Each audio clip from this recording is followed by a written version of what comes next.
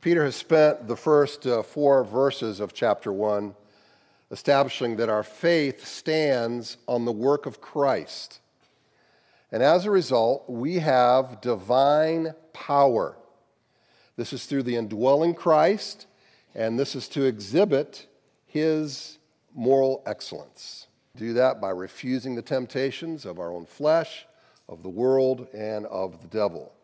So God has outfitted us with all that we need to live a life of obedience to him. And that is in opposition to what the false teachers were saying, is that you need this vision, that experience, and whatever it is that they were peddling. So this section serves as a rebuttal to them, okay? They were also negating the importance of the material world, which said you can go ahead and indulge yourself with sensual pleasure because it didn't going to matter. And what Peter is saying is character does matter, and it's a fruit of Christ in you. And so he brings some specificity to this in verses 5 through 9. Starts with faith, ends with love, and then you have characteristics in between. And each characteristic seems to relate to one another. It's not in any strict sequential order, but I think it gives a picture of a full-featured moral life as one relies upon the indwelling Christ. These are not self-generated, and they're certainly not done to give glory to man. So let's take a look at our passage. Let's all stand. For this reason, make every effort to supplement your faith with virtue, and virtue with knowledge, and knowledge with self-control, and self-control with steadfastness, and steadfastness with godliness, and godliness with brotherly affection, and brotherly affection with love. For if these qualities are yours and are increasing, they keep you from being ineffective or unfruitful in the knowledge of our Lord Jesus Christ. For whoever lacks these qualities is so nearsighted that he's blind, having forgotten that he was cleansed from his former sins.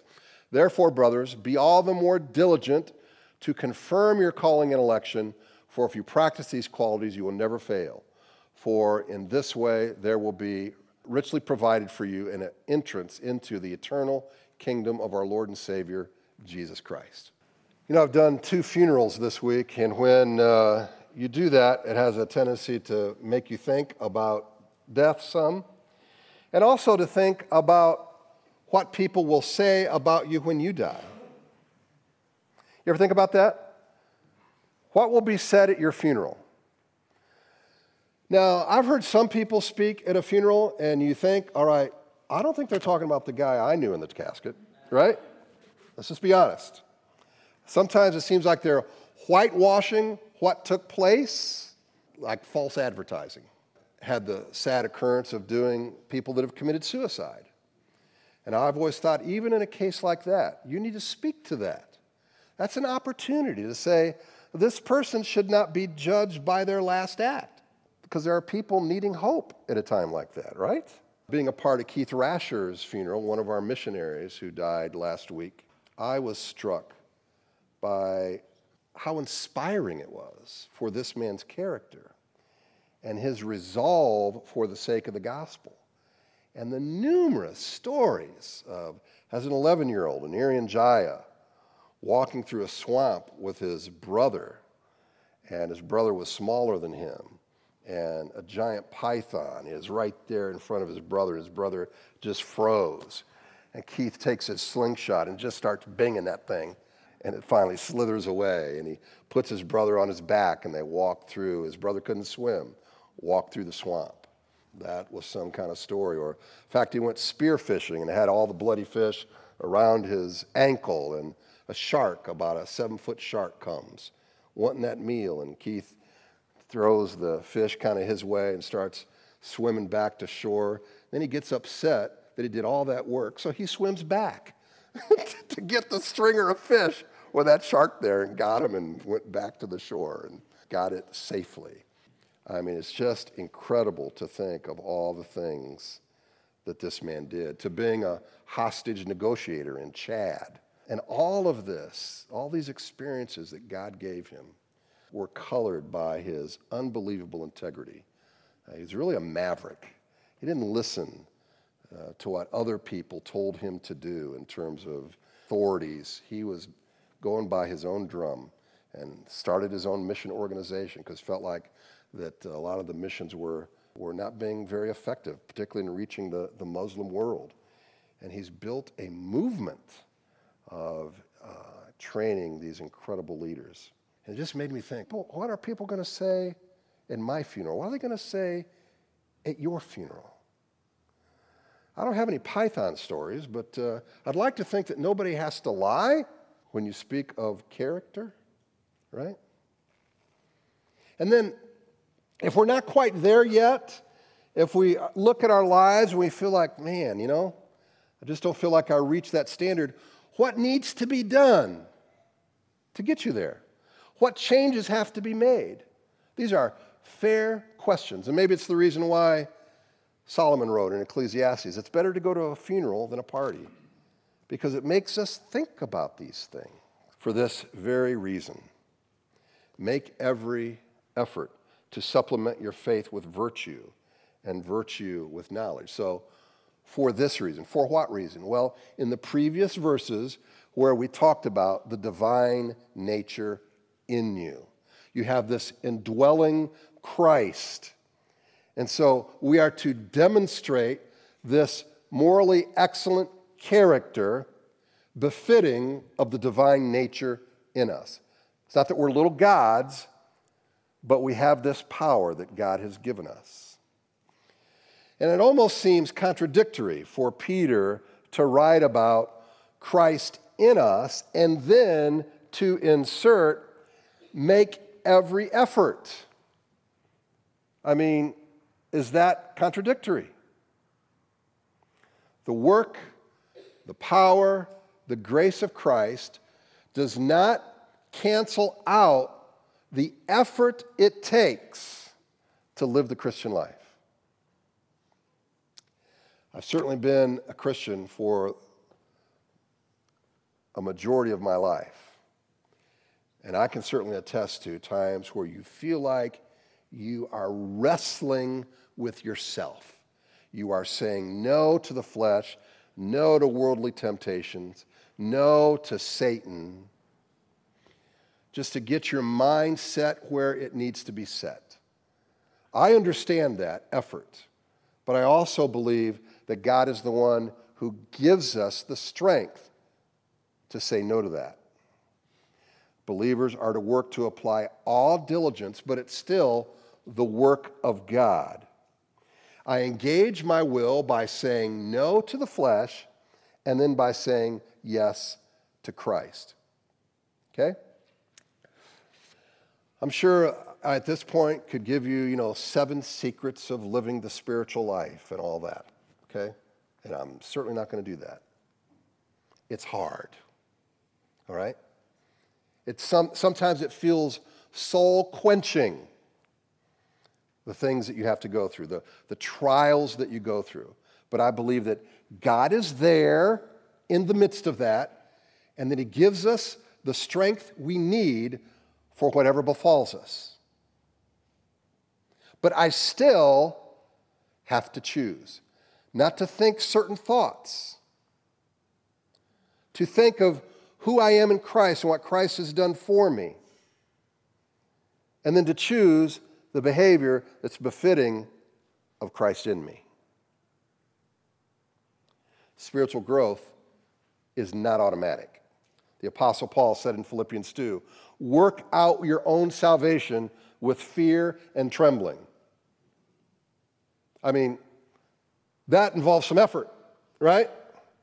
Then, in the next verse, for it is God who works in you both to will and to work for His good pleasure.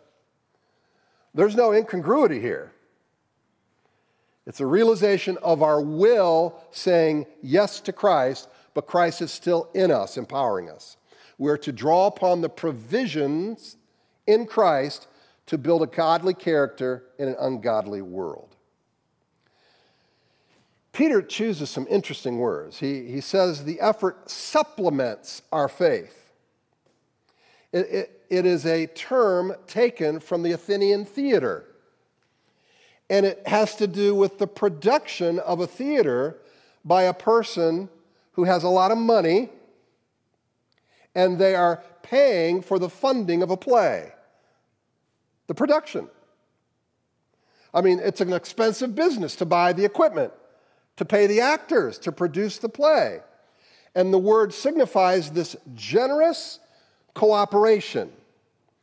And so the idea is that a Christian must engage in this cooperation with God to produce characteristics befitting of the new nature in us. So we have everything already bought for us.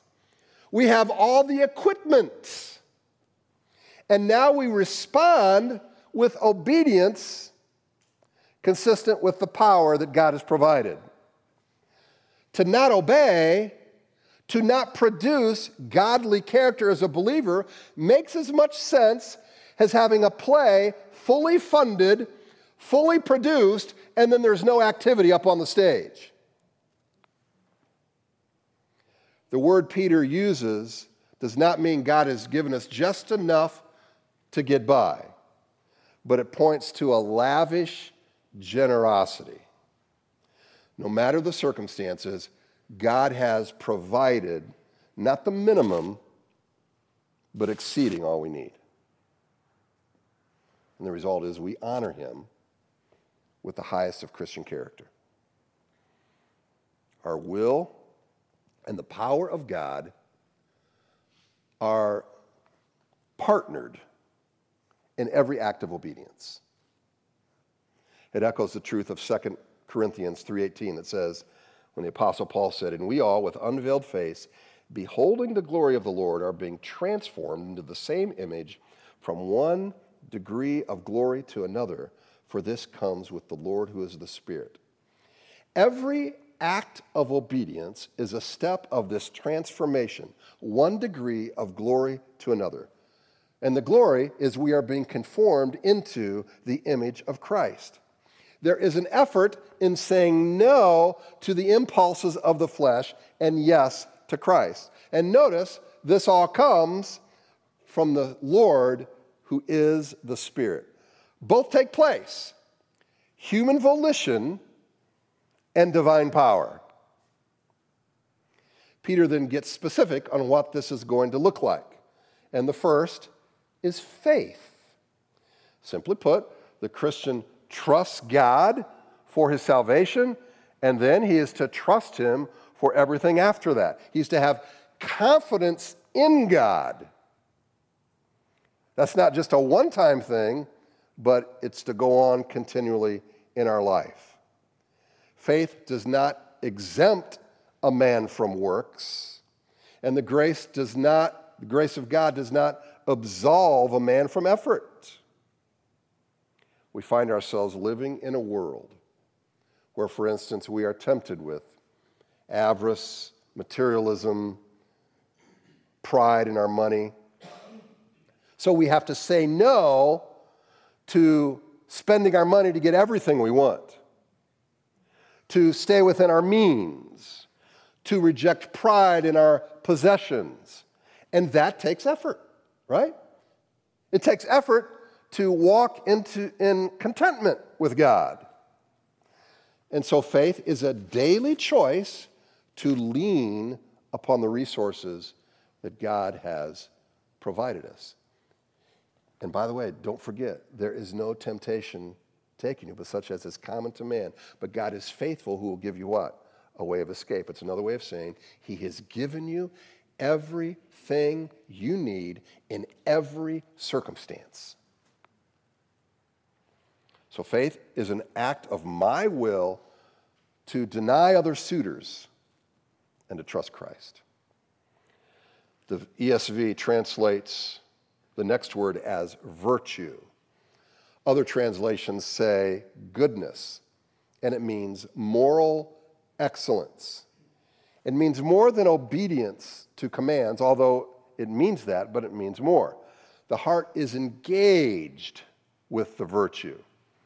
I mean, someone can feign an attitude or a behavior, such as, let's say, humility. And sometimes you can just smell this. and it dissipates into something that is self-generated for self-glory. But moral excellence comes from the heart being submitted to Christ. It joyfully takes on these characteristics like a beautiful robe that Christ gives us, and we wear these characteristics. Christ produces this with joy. Robert Coles, a former professor at Harvard, published an article titled "The Disparity Between Intellect and Character."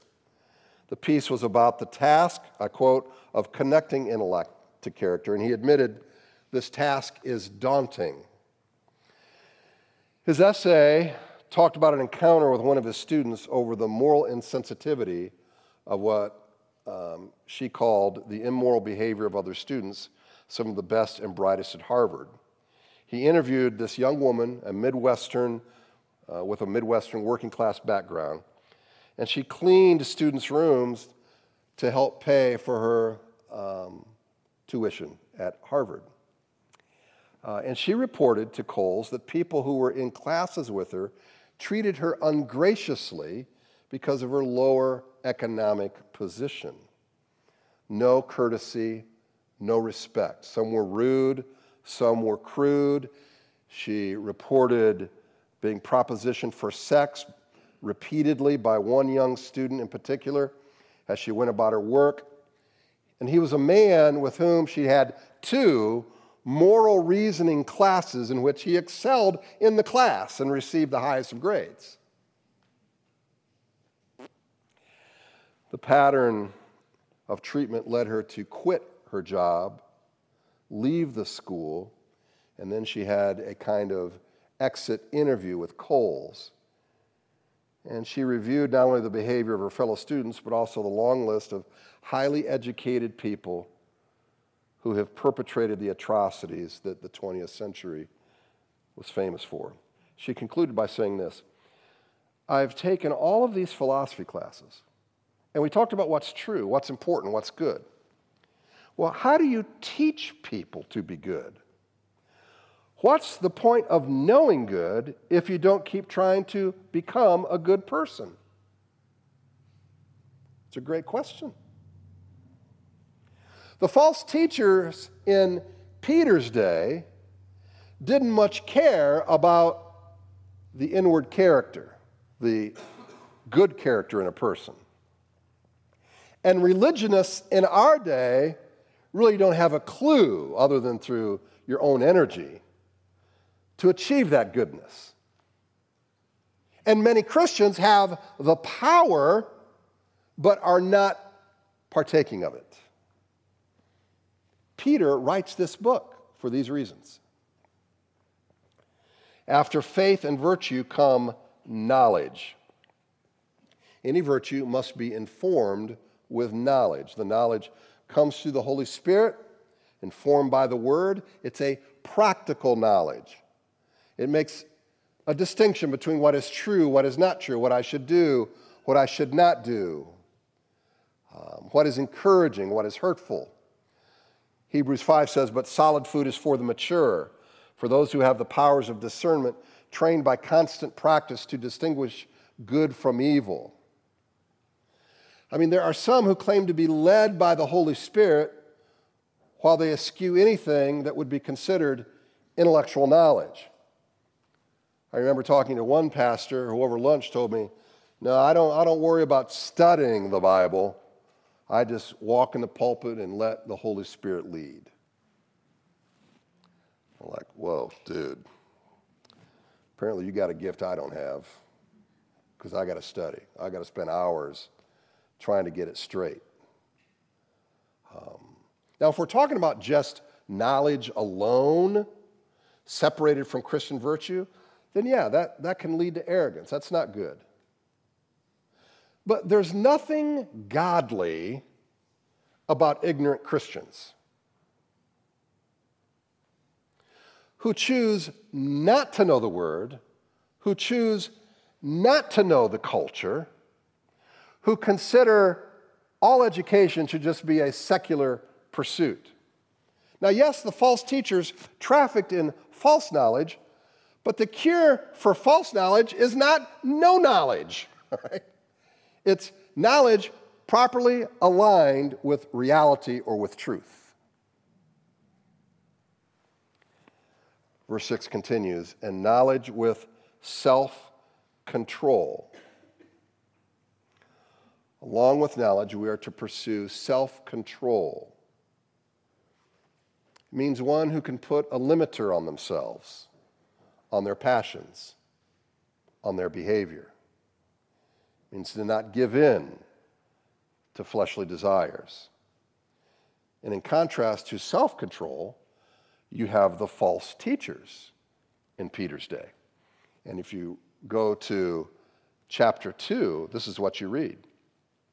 Verse 2, and many will follow their sensuality and become of them the way, and because of them the way of truth will be blasphemed. This unrestrained sensuality in fantasy and in behavior. Verse 10, and especially those who indulge in the lust of defiling passion and despise authority, bold and willful, they do not tremble as they blaspheme the glorious ones. Every lustful thought that comes to them about sex, money, possessions, power, they're seen as right, natural. Just do what comes natural. And even today, if you were to say no to a sexual impulse, right? You're looked at like you just got off the Mayflower, right? How weird is that, right? So the culture is teaching us, just be like a dog. Follow every urge. That's natural. So you're nothing more than an animal. But that's not the truth. And as human beings, we're to have, and as Christians, self-control. And God has given us a choice, not to abide every passion. They have eyes full of adultery, insatiable for sin. They entice unsteady souls. They have hearts trained in greed. No boundaries with marriage. Every person is a candidate for my insatiable desires.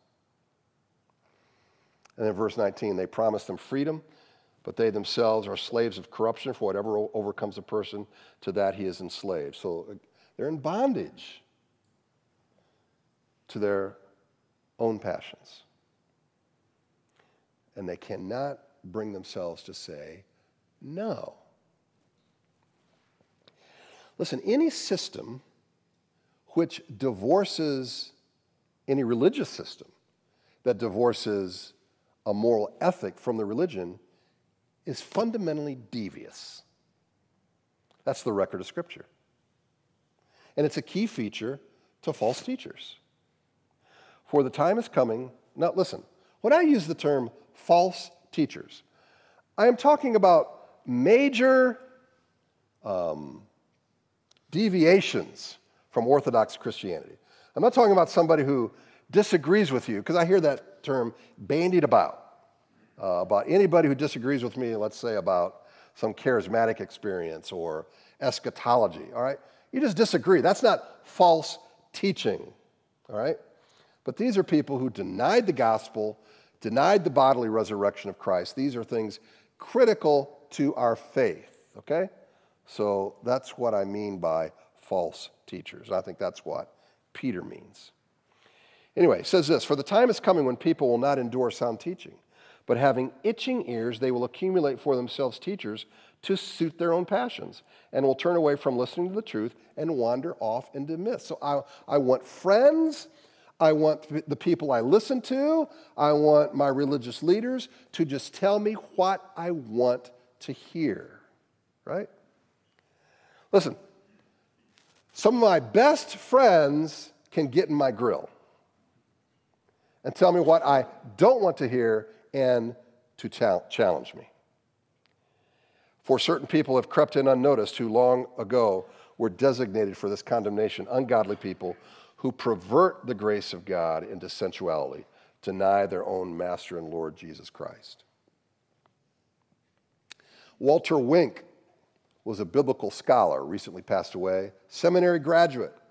His books were widely used within the large umbrella of Christianity, but it gave consent to all kinds of sexual immorality. He said, and I quote, "The Bible has no sex ethic. It only knows a communal love ethic." In 1999, he published an article that distinguishes between sexual ethic and sexual mores. Mores just being kind of a cultural thing. And he claimed that the Bible did not advocate any firm, absolute sexual standards, but only kind of giving us a cultural report for the moment. And he said sexual mores are unreflective customs that fail to factor the circumstances of individual cases. And so those today who are advocates for, adultery, same-sex, not just attraction, but behavior, and anything else to satisfy fleshly desires, love this guy. They love this thing. I've had him quoted to me multiple times. Now, I'm not going to sit up here and tell you, I know what that man's spiritual standing is. I have no clue. I don't know his heart, all right? But I can attest to the instruction that falls within the category of false teaching and embraces following your passions. That's not cool. In addition to self-control, a person with Christ in them is to demonstrate steadfastness. It's a word also translated as perseverance. A literal rendering means to walk under the load. It's a temper of mind and of spirit, unmoved by difficulty and stress. Not impacted. I think we're all impacted by it, but I'm not going to move off of my foundation. And we can exhibit this kind of perseverance when we have a clear picture of the future. Listen to what was said about Christ. Looking to Jesus, the founder and perfecter of our faith, who for the joy that was set before him endured the cross, despising the shame, and is seated at the right hand of the throne of God.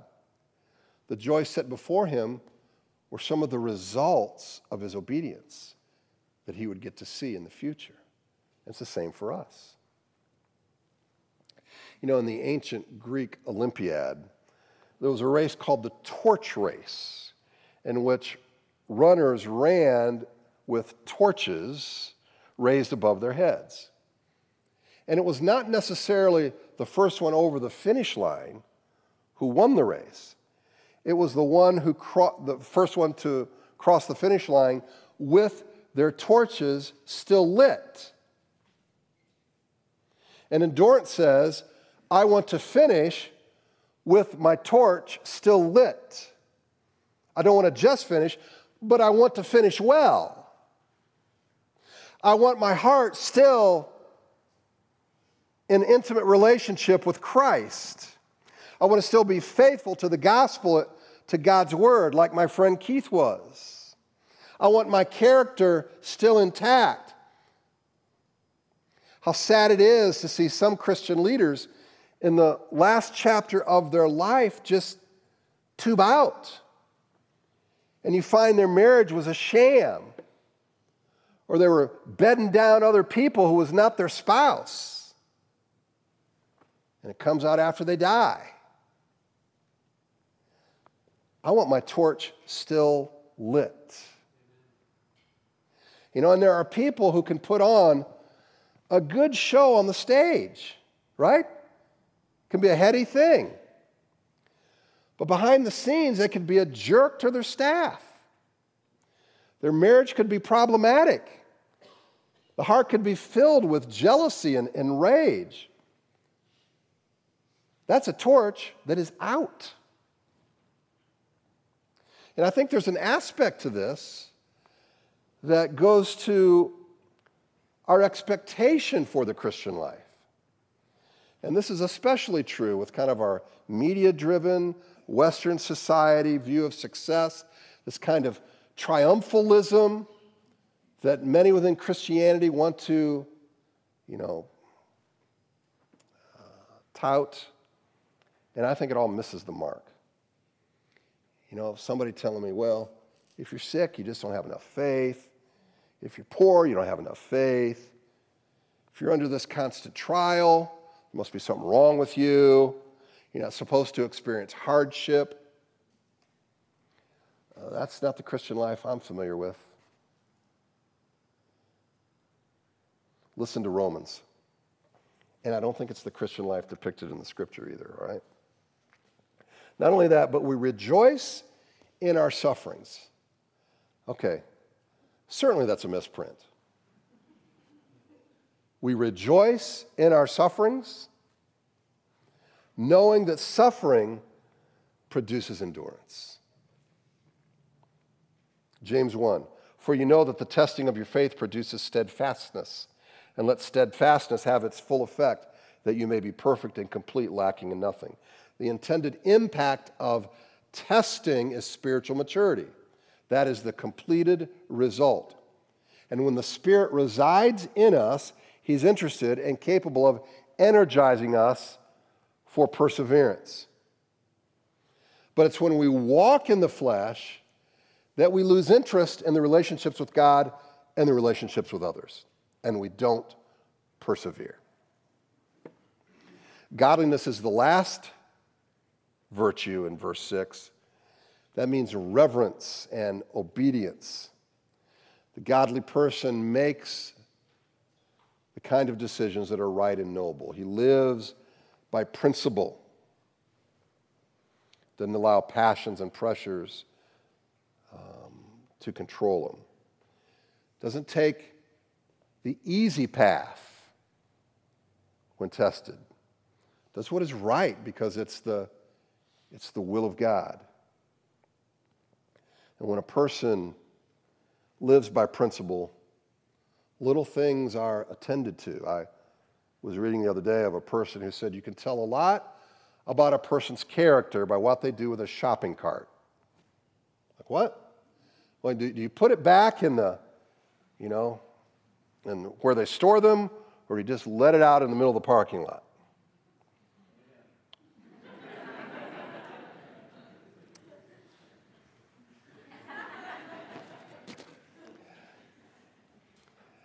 Certainly, godliness attends to details. But what you do with a shopping cart may be a little hyperbolic. My mother-in-law used to say, you can tell a lot about a man's character by if he shines his shoes. Nothing wrong with shine shoes, but again, maybe a tad exaggeration about the benefit of those shoes. You know what it reminds me of? It reminds me of a lot of Christian communities where there is an overemphasis on subcultural practices and then ignoring plain scriptural characteristics that ought to be fruit of the Spirit in a person's life. Right? Like not drinking or not smoking. That people get, just so bent out of shape by that in some Christian communities. And then miss the other plain things. Listen, I would rather have a smoking Christian who loves his wife than a non-smoker who's a jerk. Okay? Now, the jerk may live longer, but I'd still take the smoker who loves his family well. The point is that false teachers gave little or no attention to a biblical ethic while touting their own doctrine. Peter is fusing the life, the behaviors, with the beliefs, the truth of the word. False teachers can sometimes see the connection.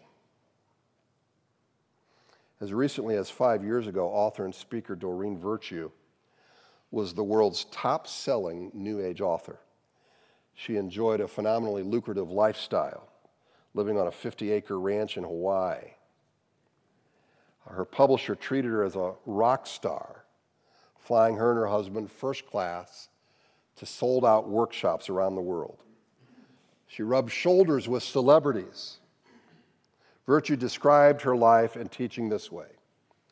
New Agers often view Christianity as having dogmatic rules, but they have their own rigid standards about what an enlightened person must and mustn't do. During my 20 years as a New Age teacher, I promoted techniques like positive affirmations, believing and teaching that your words create your reality. We held up our wealth and fame as evidence that our principles were true and effective.